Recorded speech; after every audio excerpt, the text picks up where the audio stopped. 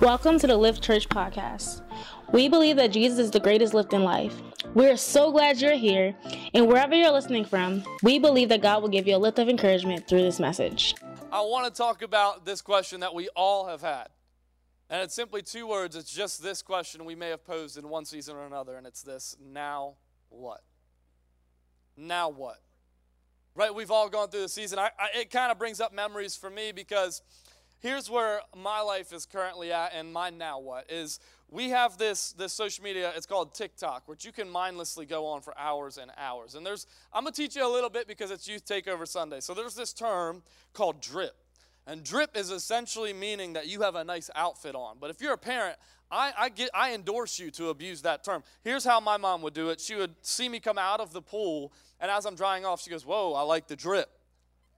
Come on, Mom. You know what I mean? Like, it's just like, man, she abused it. But I love having those kind of conversations. Ask the students if you want some more lingo, but I don't even know, and I can't keep up with it. But in TikTok, there's like this niche, and it's called baby talk. And it's all the great and wonderful things that a baby can bring. But I like to be a logical thinker. I know most people would say I'm an emotional person, but when it comes to big decisions in my life, I like to at least try to be logical. So this is how it plays out in my mind. I'm thinking, okay, baby talk. I know how to treat a dog. How can I treat a baby that's similar and different than a dog? Okay, I can't kick my baby outside, shut the door, and let him just go in the yard if I have to potty train him. That's not going to work. I can't put him in a cage for a couple hours if I feel like I want to go hang out with my friends. I don't know if I'm ready. And I say this because naturally as we watch those TikToks, Aubrey starts to get baby fever. That fever caught hold, and she is now 20 weeks pregnant. Come on, somebody. I'm excited to be a girl dad. She is coming in December. Cannot wait. But now what? You know what I'm saying? Like, I got the dog. I went to college. I kind of faked my way through that, if you will. And now I'm wondering, I'm about to be a girl dad. Now what?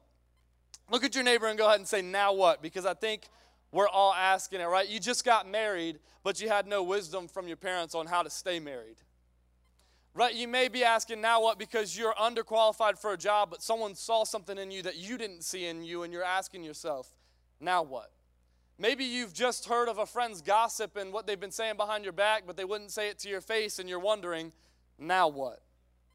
It could be a variety of different seasons, and I believe that we all ask this question one way or another, and can I tell you, you're in a great boat. You're in the right place to ask those questions because you're not the only one. Actually, the 12 disciples had a lot of very similar questions. What do I mean by that? I mean, imagine getting 5 loaves and 2 fish and being told, feed over 5,000 people. Now what? You said, what? Right? There's a person who's a Samaritan, which means I don't believe how they believe. There's a person of a different political party over here. You want me to love them like a brother or sister? Now what?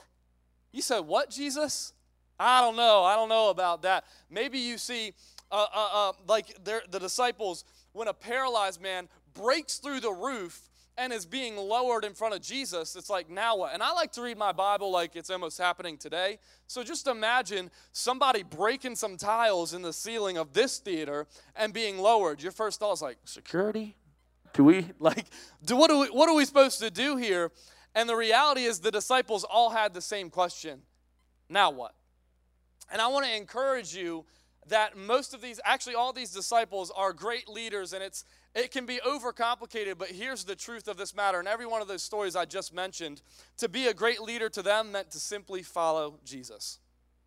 They didn't overcomplicate it. They just said, hey, now what? And Jesus said, feed my people. They said, okay, that's what she said. Now what? So my hope for you today is that we would answer now what, whatever that season is for you. Right? And the big question that I hope to answer is simply this. I went to church, now what? I went to church and it's Monday and my boss is being a pain in my butt. I went to church and now my employees aren't meeting expectations like I've asked them to do. It's Thursday and people are asking me to go places. Should I go? Should I not? Now what? I'm coming for you, Colton. When you want to live a message out but you just don't know the steps, Now what? And I'm thankful for Lift Church because the preaching that you'll get here is practical. They're not just going to give you something to walk away with, but they're going to give you something that you can apply to your life and see your life get transformed by the renewing of your mind and by Jesus. So for the next couple minutes, I want to talk to you about the now what's of life through a man named Peter. And I think I kind of relate to Peter, honestly. He's kind of a savage. He's muscular, and maybe I want to relate to Peter, but I'm getting there. God can still do a work, amen. But here's what I do relate to Peter. I relate to his denial. Nobody really likes to talk about that one. I relate to Peter's denial. How do I do that? By making fun of people to make myself feel better, denying the image of God on their life. Nobody really wants to think about it that way because it's easy just to make fun of somebody. I don't want to think about the fact that I'm actually denying the image of God placed on that person's life just to make myself feel better. I'm not saying this about y'all. I'm saying this is where I've been. I hope you self-audit and you check yourself on these because this is what's happened in my life. I know I've denied God by going on websites and going to private tabs because of lust, really understanding that I'm losing purity in my future marriage. Right? I've denied Jesus on my private tabs and my history that I don't want other people to know. I've denied Jesus when I've said, man, I know you're near, but how could you be near if I'm suffering such extreme loss?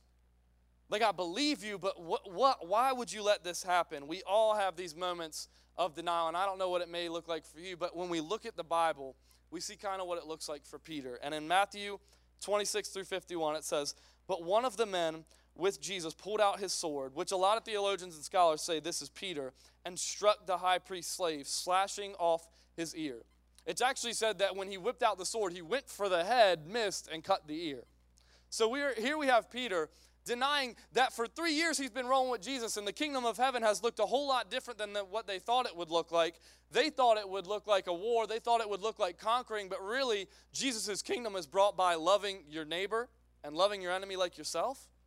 Peter, where do you see this happening in this scenario? We look again at Matthew 26, 69 through 71. It says, meanwhile, Peter was sitting outside in the courtyard. A servant girl came over and said to him, hey, you were one of those people with Jesus, right? The Galilean? You know who I'm talking about. The guy who's been talking about he's the Son of God. And he said in front of a large crowd, I don't know what you're talking about. You got the wrong Peter. That is not me. And I'm curious, how does this make sense? How do we know Peter the rock, Peter the disciple, Peter the one that stood up for Christ, the one that he said he built his church on? How did he get here? How did he get to this place where he was denying Jesus after rolling with him for 3 whole years? And I think there's a clue in Scripture that says it in Matthew 26 through 58. It says, meanwhile, Peter followed him at a distance. At a distance, and came to the high priest's courtyard. He went in and sat with the guards and waited to see how it would all end. I really want to emphasize at a distance because here's what I believe, and this is what I want to submit to you this morning, that to navigate the now what's of life well, it will depend on your distance in your relationship with Jesus. The closer you are with Jesus, I believe the better you'll be able to navigate now what's. The farther you are, there are things that are likely to happen. I know I've experienced this. This is something that I've seen myself go through, and I want to help some people with this. Because here's the truth. Adam and Eve did not deny God when he was walking with them in the garden. It was when they were alone with the serpent. The Pharisees didn't deny Jesus by being close to him. They saw him at a distance and said, I don't know why that man's hanging out with broken people. Why would he love on those groups of people? Why would he try to restore them? That's not what our king would do. In reality, they were trying to find the right thing, but they were doing it the wrong way, at a distance. So I want you to understand, all I want you to do today is think about taking one step closer to Jesus. Just getting one step closer to him. But before we finish the rest of this message, I would love to pray with y'all. So if you could just bow your heads. God, I thank you that you are ever present. God, I thank you that even when I deny you, you have never denied me, God, that you still see the best in me and you call me forward, God, even if I've fallen down. And I pray for anyone in this room, God, that if they're dealing with things, that if they're feeling numb, if they're wondering what now, God, what am I supposed to do now with the circumstances I've been handed? I pray that they would simply start to follow you, that they would take one step closer. For the people who are already close, that they would continue to take one step closer. And for the people who don't know you, Lord, that your Holy Spirit would nudge them to take that first step with you, the greatest step in a relationship with you. Lord, we love you and we thank you. And we all agree by saying amen. Amen. Listen, my notes, or the title of my notes is simply this. If you're taking them, you should write this down because you might need this in another season. It's this right here. I took my church clothes off. Now what? In other words, I've grown distant. Now what? Because we can get our church clothes on a Sunday, but that doesn't mean that's how we act on a Thursday. But I believe we can close that gap if we start to close the distance between us and our Creator.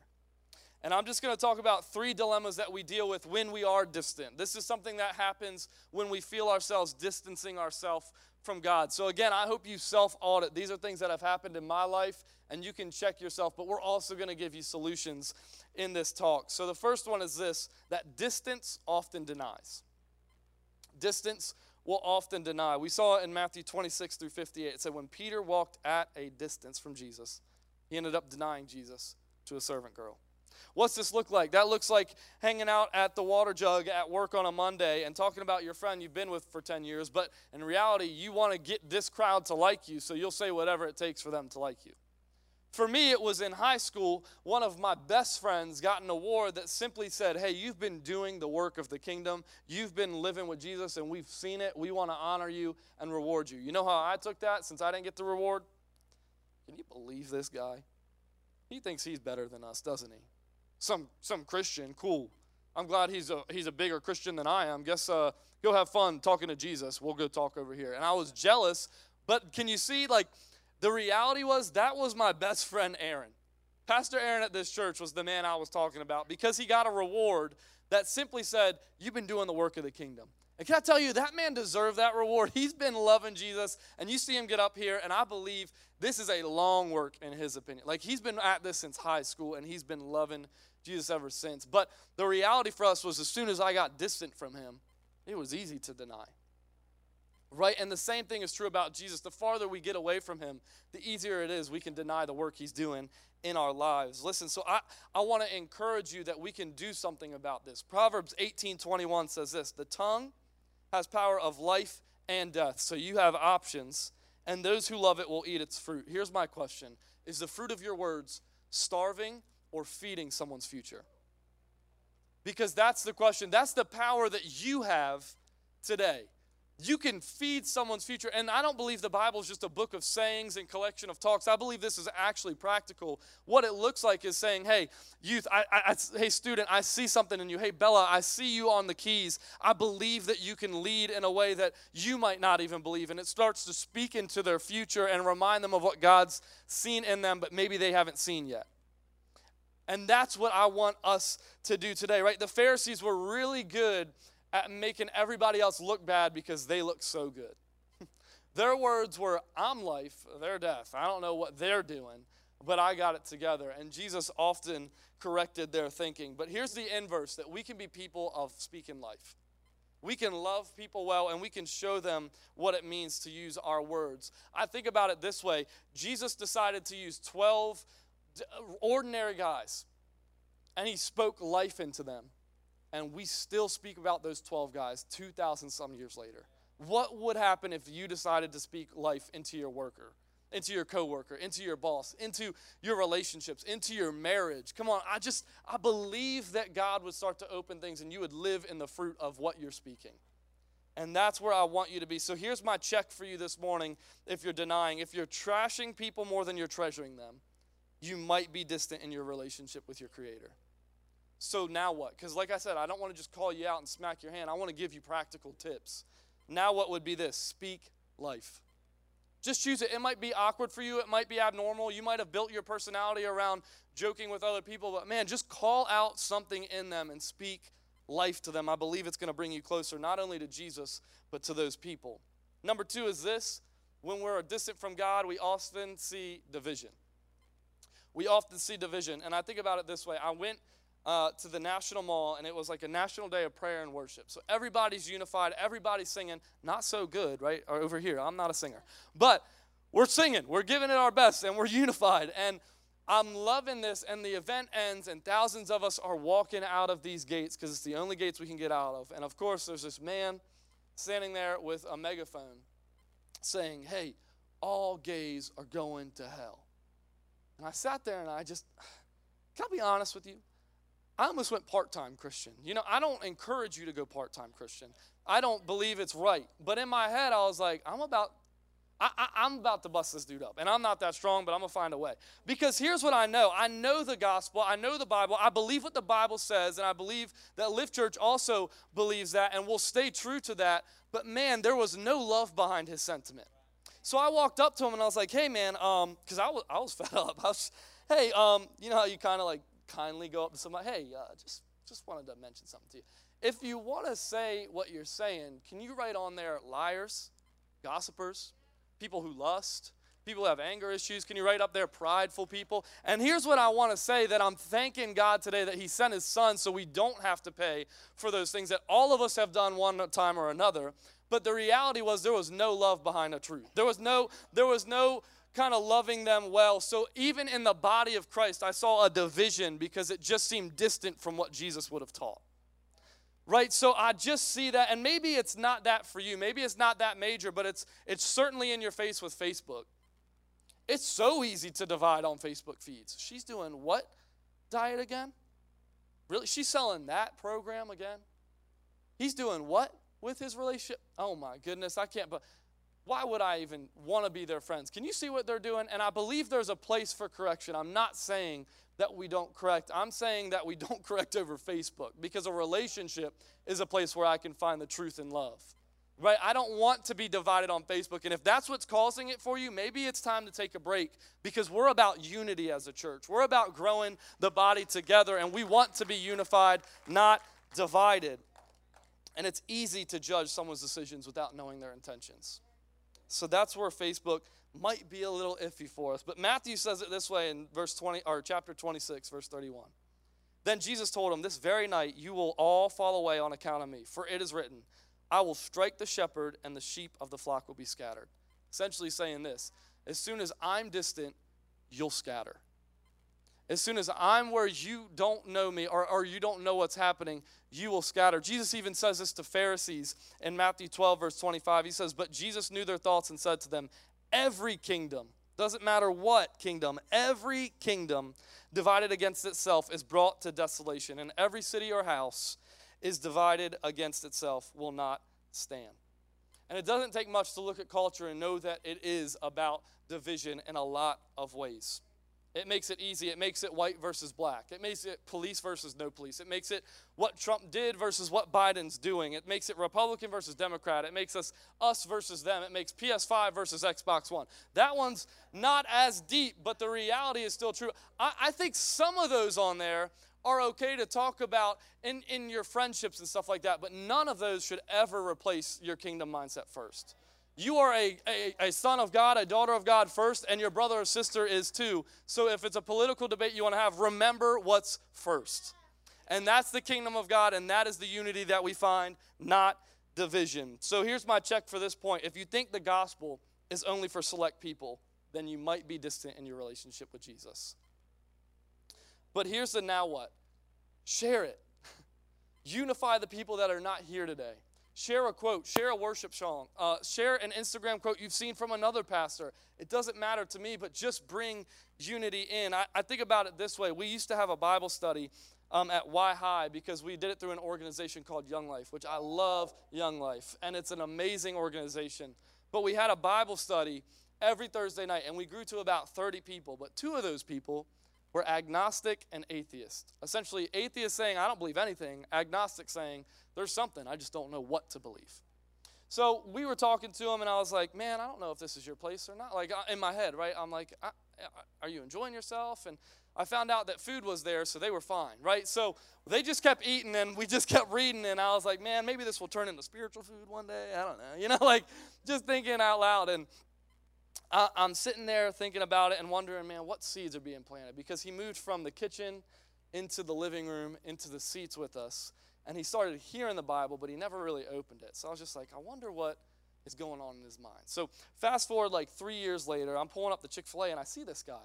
And my thought is like, man, this is Christian chicken. Why are you here? Like, why are you working here? Like, I'm okay with you working, but like, doesn't that conflict with you a little bit?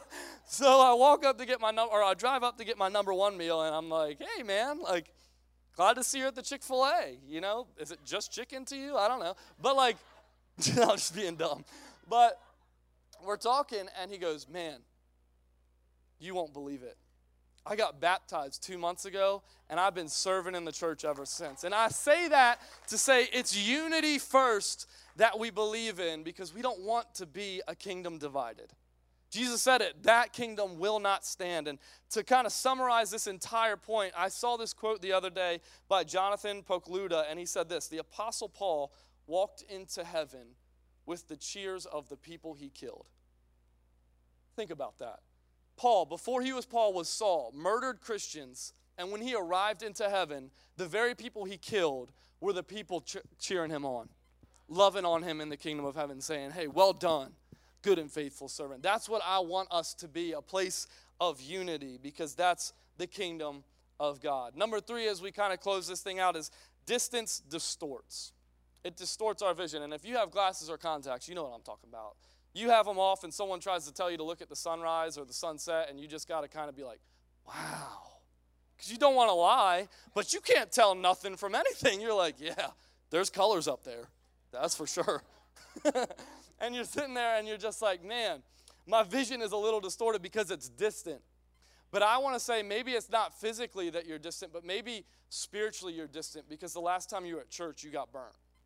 The last time you were at church, you really got hurt and you didn't think they had their best for you.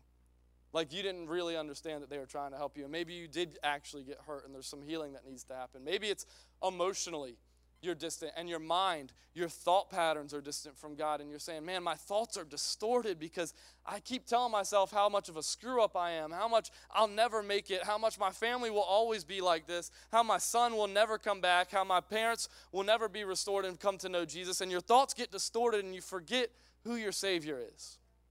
And it's at distance things start to distort. And maybe you're just like Peter and you just simply forgot who God is in your current situation, whatever you're dealing with your now what.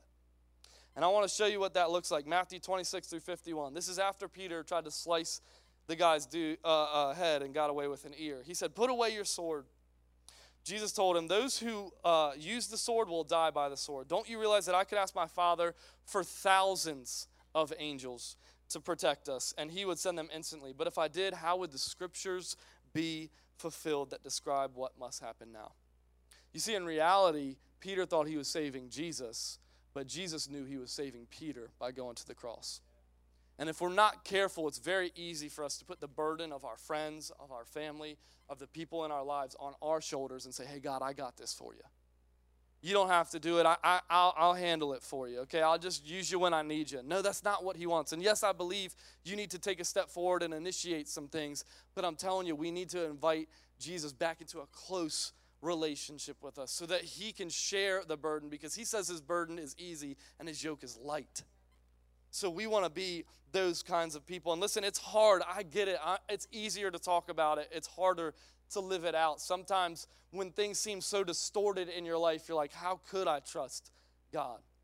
And I'd like to share a testimony with you, and I hope this testimony would maybe spur you on to say, if he's done it for him, maybe he can do it for me. And we had a student this past Wednesday, we did a 5 for 5, which we just had 5 of our students talk for 5 minutes about what God's doing in their life. And we went through them, and they all did an amazing job. And one of these students came up, and he said, hey, 3 years ago, or 2 or 3 years ago, I was abused. I was abused at a church. And none of us want to ever dream or consider that. And I thank God for Lift Church that we're doing all the right things to make sure all the right parameters are set so that does not happen. But the reality is life is broken. And he's in this place where I'm almost thinking to myself, man, how are you going to recover from that? Like my flesh thoughts, right? And I just hear his story about how angry he was and how he took his anger out on other people due to this abuse and how he couldn't get over it and he thought he never would and he thought he would just have this anger for the rest of his life. But God. But God showed up, and on a Wednesday night, he shared his testimony with 60 other students to say, I've been through it, but I can tell you my God is good, and I'm worshiping him today and believing he's going to continue to restore me. He is restored. He doesn't deal with that anger anymore, and he's actually flourishing in the kingdom of God. That is the point. That's why I want you to hold on when things seem distorted, because there is a faith that does not change. And I know you might be thinking, how could God turn this for good? Just you wait. Just you wait. Hold on to faith. Hebrews says it this way in 11 verse 6. It's impossible to please God without faith. Anyone who wants to come to him must do these things. Must believe that God exists and that he rewards those who sincerely seek him. I kind of boiled it down to these 2 points. You got to believe in God, but you also got to believe God. It's one thing to believe in God, right? Like, I believe he's a man in the sky, or he's somewhere distant from me and he doesn't care about my scenario. I believe in God. I think he's there, but I don't know if I believe God. He says he's going to restore my soul. I don't know. He says he's working all things for good. I don't know. He says I'm the head and not the tail. I don't know. He says I'm a co-heir with Christ. Doesn't feel like it. But would you believe God? Essentially, would you trust God, not just trust in God? And here's what I want to do. I want to bring a distant God back into focus. If you've forgotten who your God is, if you need a reminder, we can look at all 66 books of the Bible and see different attributes of our King. And I want to read these off for you because I just want to make you remember to take one step forward, because here is the reality. Our God in Genesis, he's our creator. In Exodus, he's our freedom. In Leviticus, he's our high priest. In Numbers, he's the pillar of cloud by day and the pillar of fire by night. In Deuteronomy, he's the prophet like unto Moses. In Joshua, he's the commander of the Lord's armies. In Judges, he's our judge and lawgiver. In Ruth, he's our kinsman redeemer. In 1st and 2nd Samuel, he's the seed of David. In Kings and Chronicles, he's our reigning king. In Ezra, he's our faithful scribe. In Nehemiah, he's the rebuilder of everything broken. In Esther, he's our advocate. In Job, he's our ever-living redeemer. In Psalms, he's our shepherd. In Proverbs, he's our wisdom. In Ecclesiastes, he's the meaning for life. In the Song of Solomon, he's the loving bridegroom. In Isaiah, he's the Prince of Peace. In Jeremiah and Lamentations, he is our weeping prophet. In Ezekiel, he's the glorious Lord. In Daniel, he's the fourth man in the fiery furnace. In Hosea, he's the faithful husband. In Joel, he's the outpourer of the Holy Spirit. In Amos, he's our burden bearer. In Obadiah, he's our judge and savior. In Micah, he's the ruler of the world from Bethlehem. In Nahum, he's our stronghold. In Habakkuk, he's the watchman. In Zephaniah, he's mighty to save. In Haggai, he is the restorer. In Zechariah, he's the branch of David, the one pierced for us. In Malachi, he's the son of righteousness. And that's just the Old Testament. Let's get into the New Testament. In Matthew, he's the King of the Jews, the Messiah, the Christ, the Son of the living God. In Mark, he's the servant, the miracle worker. In Luke, he's the baby in the manger, the Son of Man. But in John, he is the Son of God. He is the living word, the way, the truth, and the life. In Acts, he's the Savior of the world, the ascended Lord. In Romans, he's the justifier. In 1st and 2nd Corinthians, he's the resurrection and comfort. In Galatians, he is your liberty. In Ephesians, he's the head of the church. In Philippians, he's your joy. In Colossians, he is your completeness and the glue that holds our world together. In 1st and 2nd Thessalonians, he's the coming king. In 1st and 2nd Timothy, he's our mediator. In Philemon, he's our benefactor. In Titus, he's our blessed hope. In Hebrews, he is our perfection. In James, he's the power behind our faith. In 1st and 2nd Peter, he is our chief shepherd and chief cornerstone. In 1st, 2nd, and 3rd John, he is our truth and everlasting life. In Jude, he's the foundation of our faith, our security. In Revelation, he's the King of kings and the Lord of lords. You better shout and praise our God for so many names. He wants to draw close to you. He wants to be near. And all you have to do is take one step forward. So I just want to tell you as I close out, now what? Now what? Take a step. Decide to take a step. You took your church clothes off. It's all right. We can come back to God. His arms are wide open for you. So I would say this, foster a faith that says, I will not deny God moving in my life. I will speak life into people. I choose not to divide the body or even myself from what God has for me. And finally, I choose to trust God in faith whenever things seem distorted. In other words, simply say this, I choose to draw close to God today. And here's what I want to show you is the reality of what it looks like to take one step.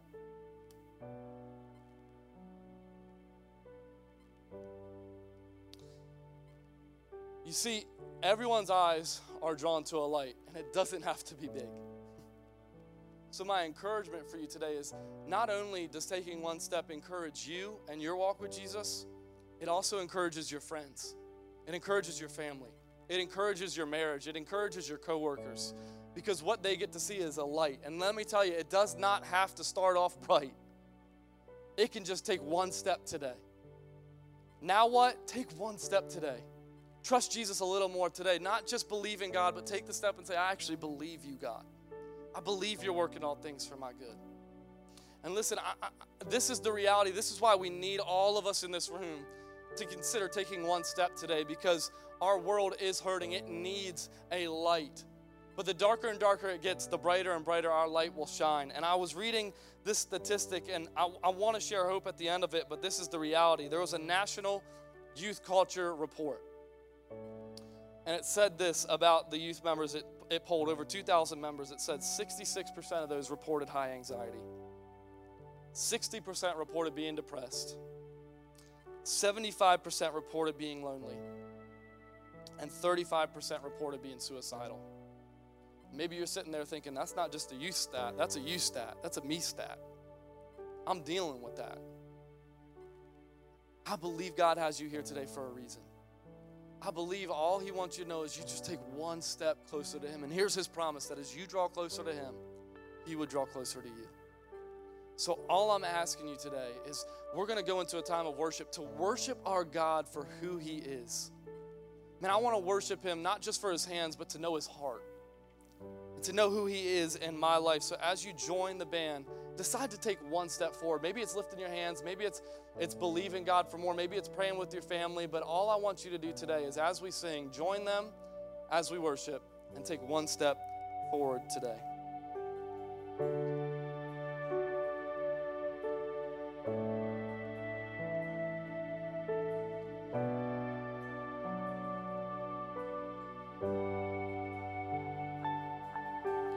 Everlasting Father, Prince of Peace, Emmanuel, God with us, you're here with me.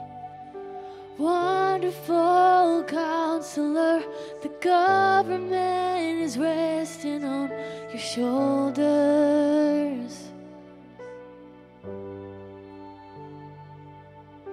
Oh, everlasting Father, Prince of Peace, Emmanuel, God with us, you're here, right here with me.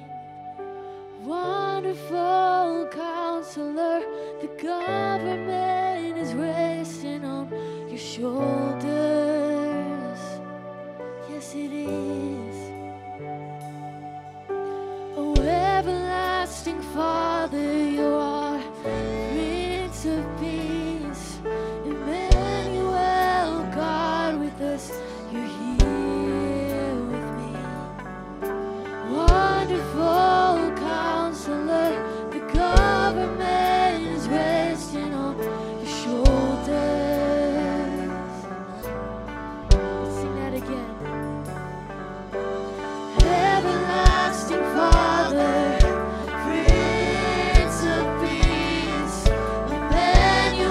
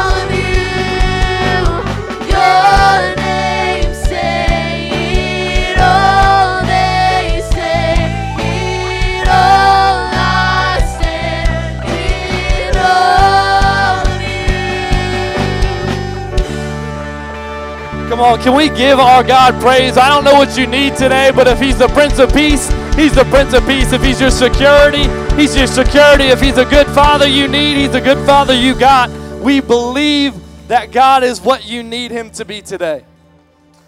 And you might be asking the question still, now what? And this is one of my favorite parts of this entire experience. Now what is we give you a chance to make the greatest decision of your life. That you would take one step forward and say, hey, I didn't know this God you talked about. Or maybe I knew him once, but I've been so distant and I just want to get back to him. I want to start a relationship with Jesus. And if that's you, I'm just going to go ahead and do something simple. I'm going to count to 3 so that you can raise your hands on 3, simply to say, I know who I'm praying for. And we're going to pray as a body because we don't pray separate. We pray together. And I'm just going to believe that some of you will make the greatest decision of your life by accepting Jesus as your Lord and Savior, whether you're online or in person. And you guys can go ahead and take a seat as we do this, because I just want to give some people the ability to raise their hand on this message and just say, hey, I want to know that God. I want to know that Savior. I want to believe in Jesus. And listen, I believe this is the greatest decision you'll ever make. It has completely transformed my life and so many others around me because of my decision. 2, I believe that God is for you and not against you. And if you've come in here wondering if he likes you or loves you, he does both. He loves you and he likes you, and that's a great place to be in. 3, if that's you in this room, can I just see your hand go up so I know who I'm praying for this morning? Yeah, I see your hand. I see your hand. Thank you, Jesus. Thank you for what you're doing in this place. Yeah, hands are going up everywhere. You go ahead, you can put your hands down, and we're going to pray as a church body together. So you could just follow me out loud. Just simply say, Dear God, thank you for sending your son to die a death I deserved, so I didn't have to. As I navigate the now what's of life, I pray that you would reign in my heart. I trust that you are the Son of God and believe that you are raised from the dead. Jesus, I trust you. I put my faith in you. And we all agreed by saying amen. Hey, can we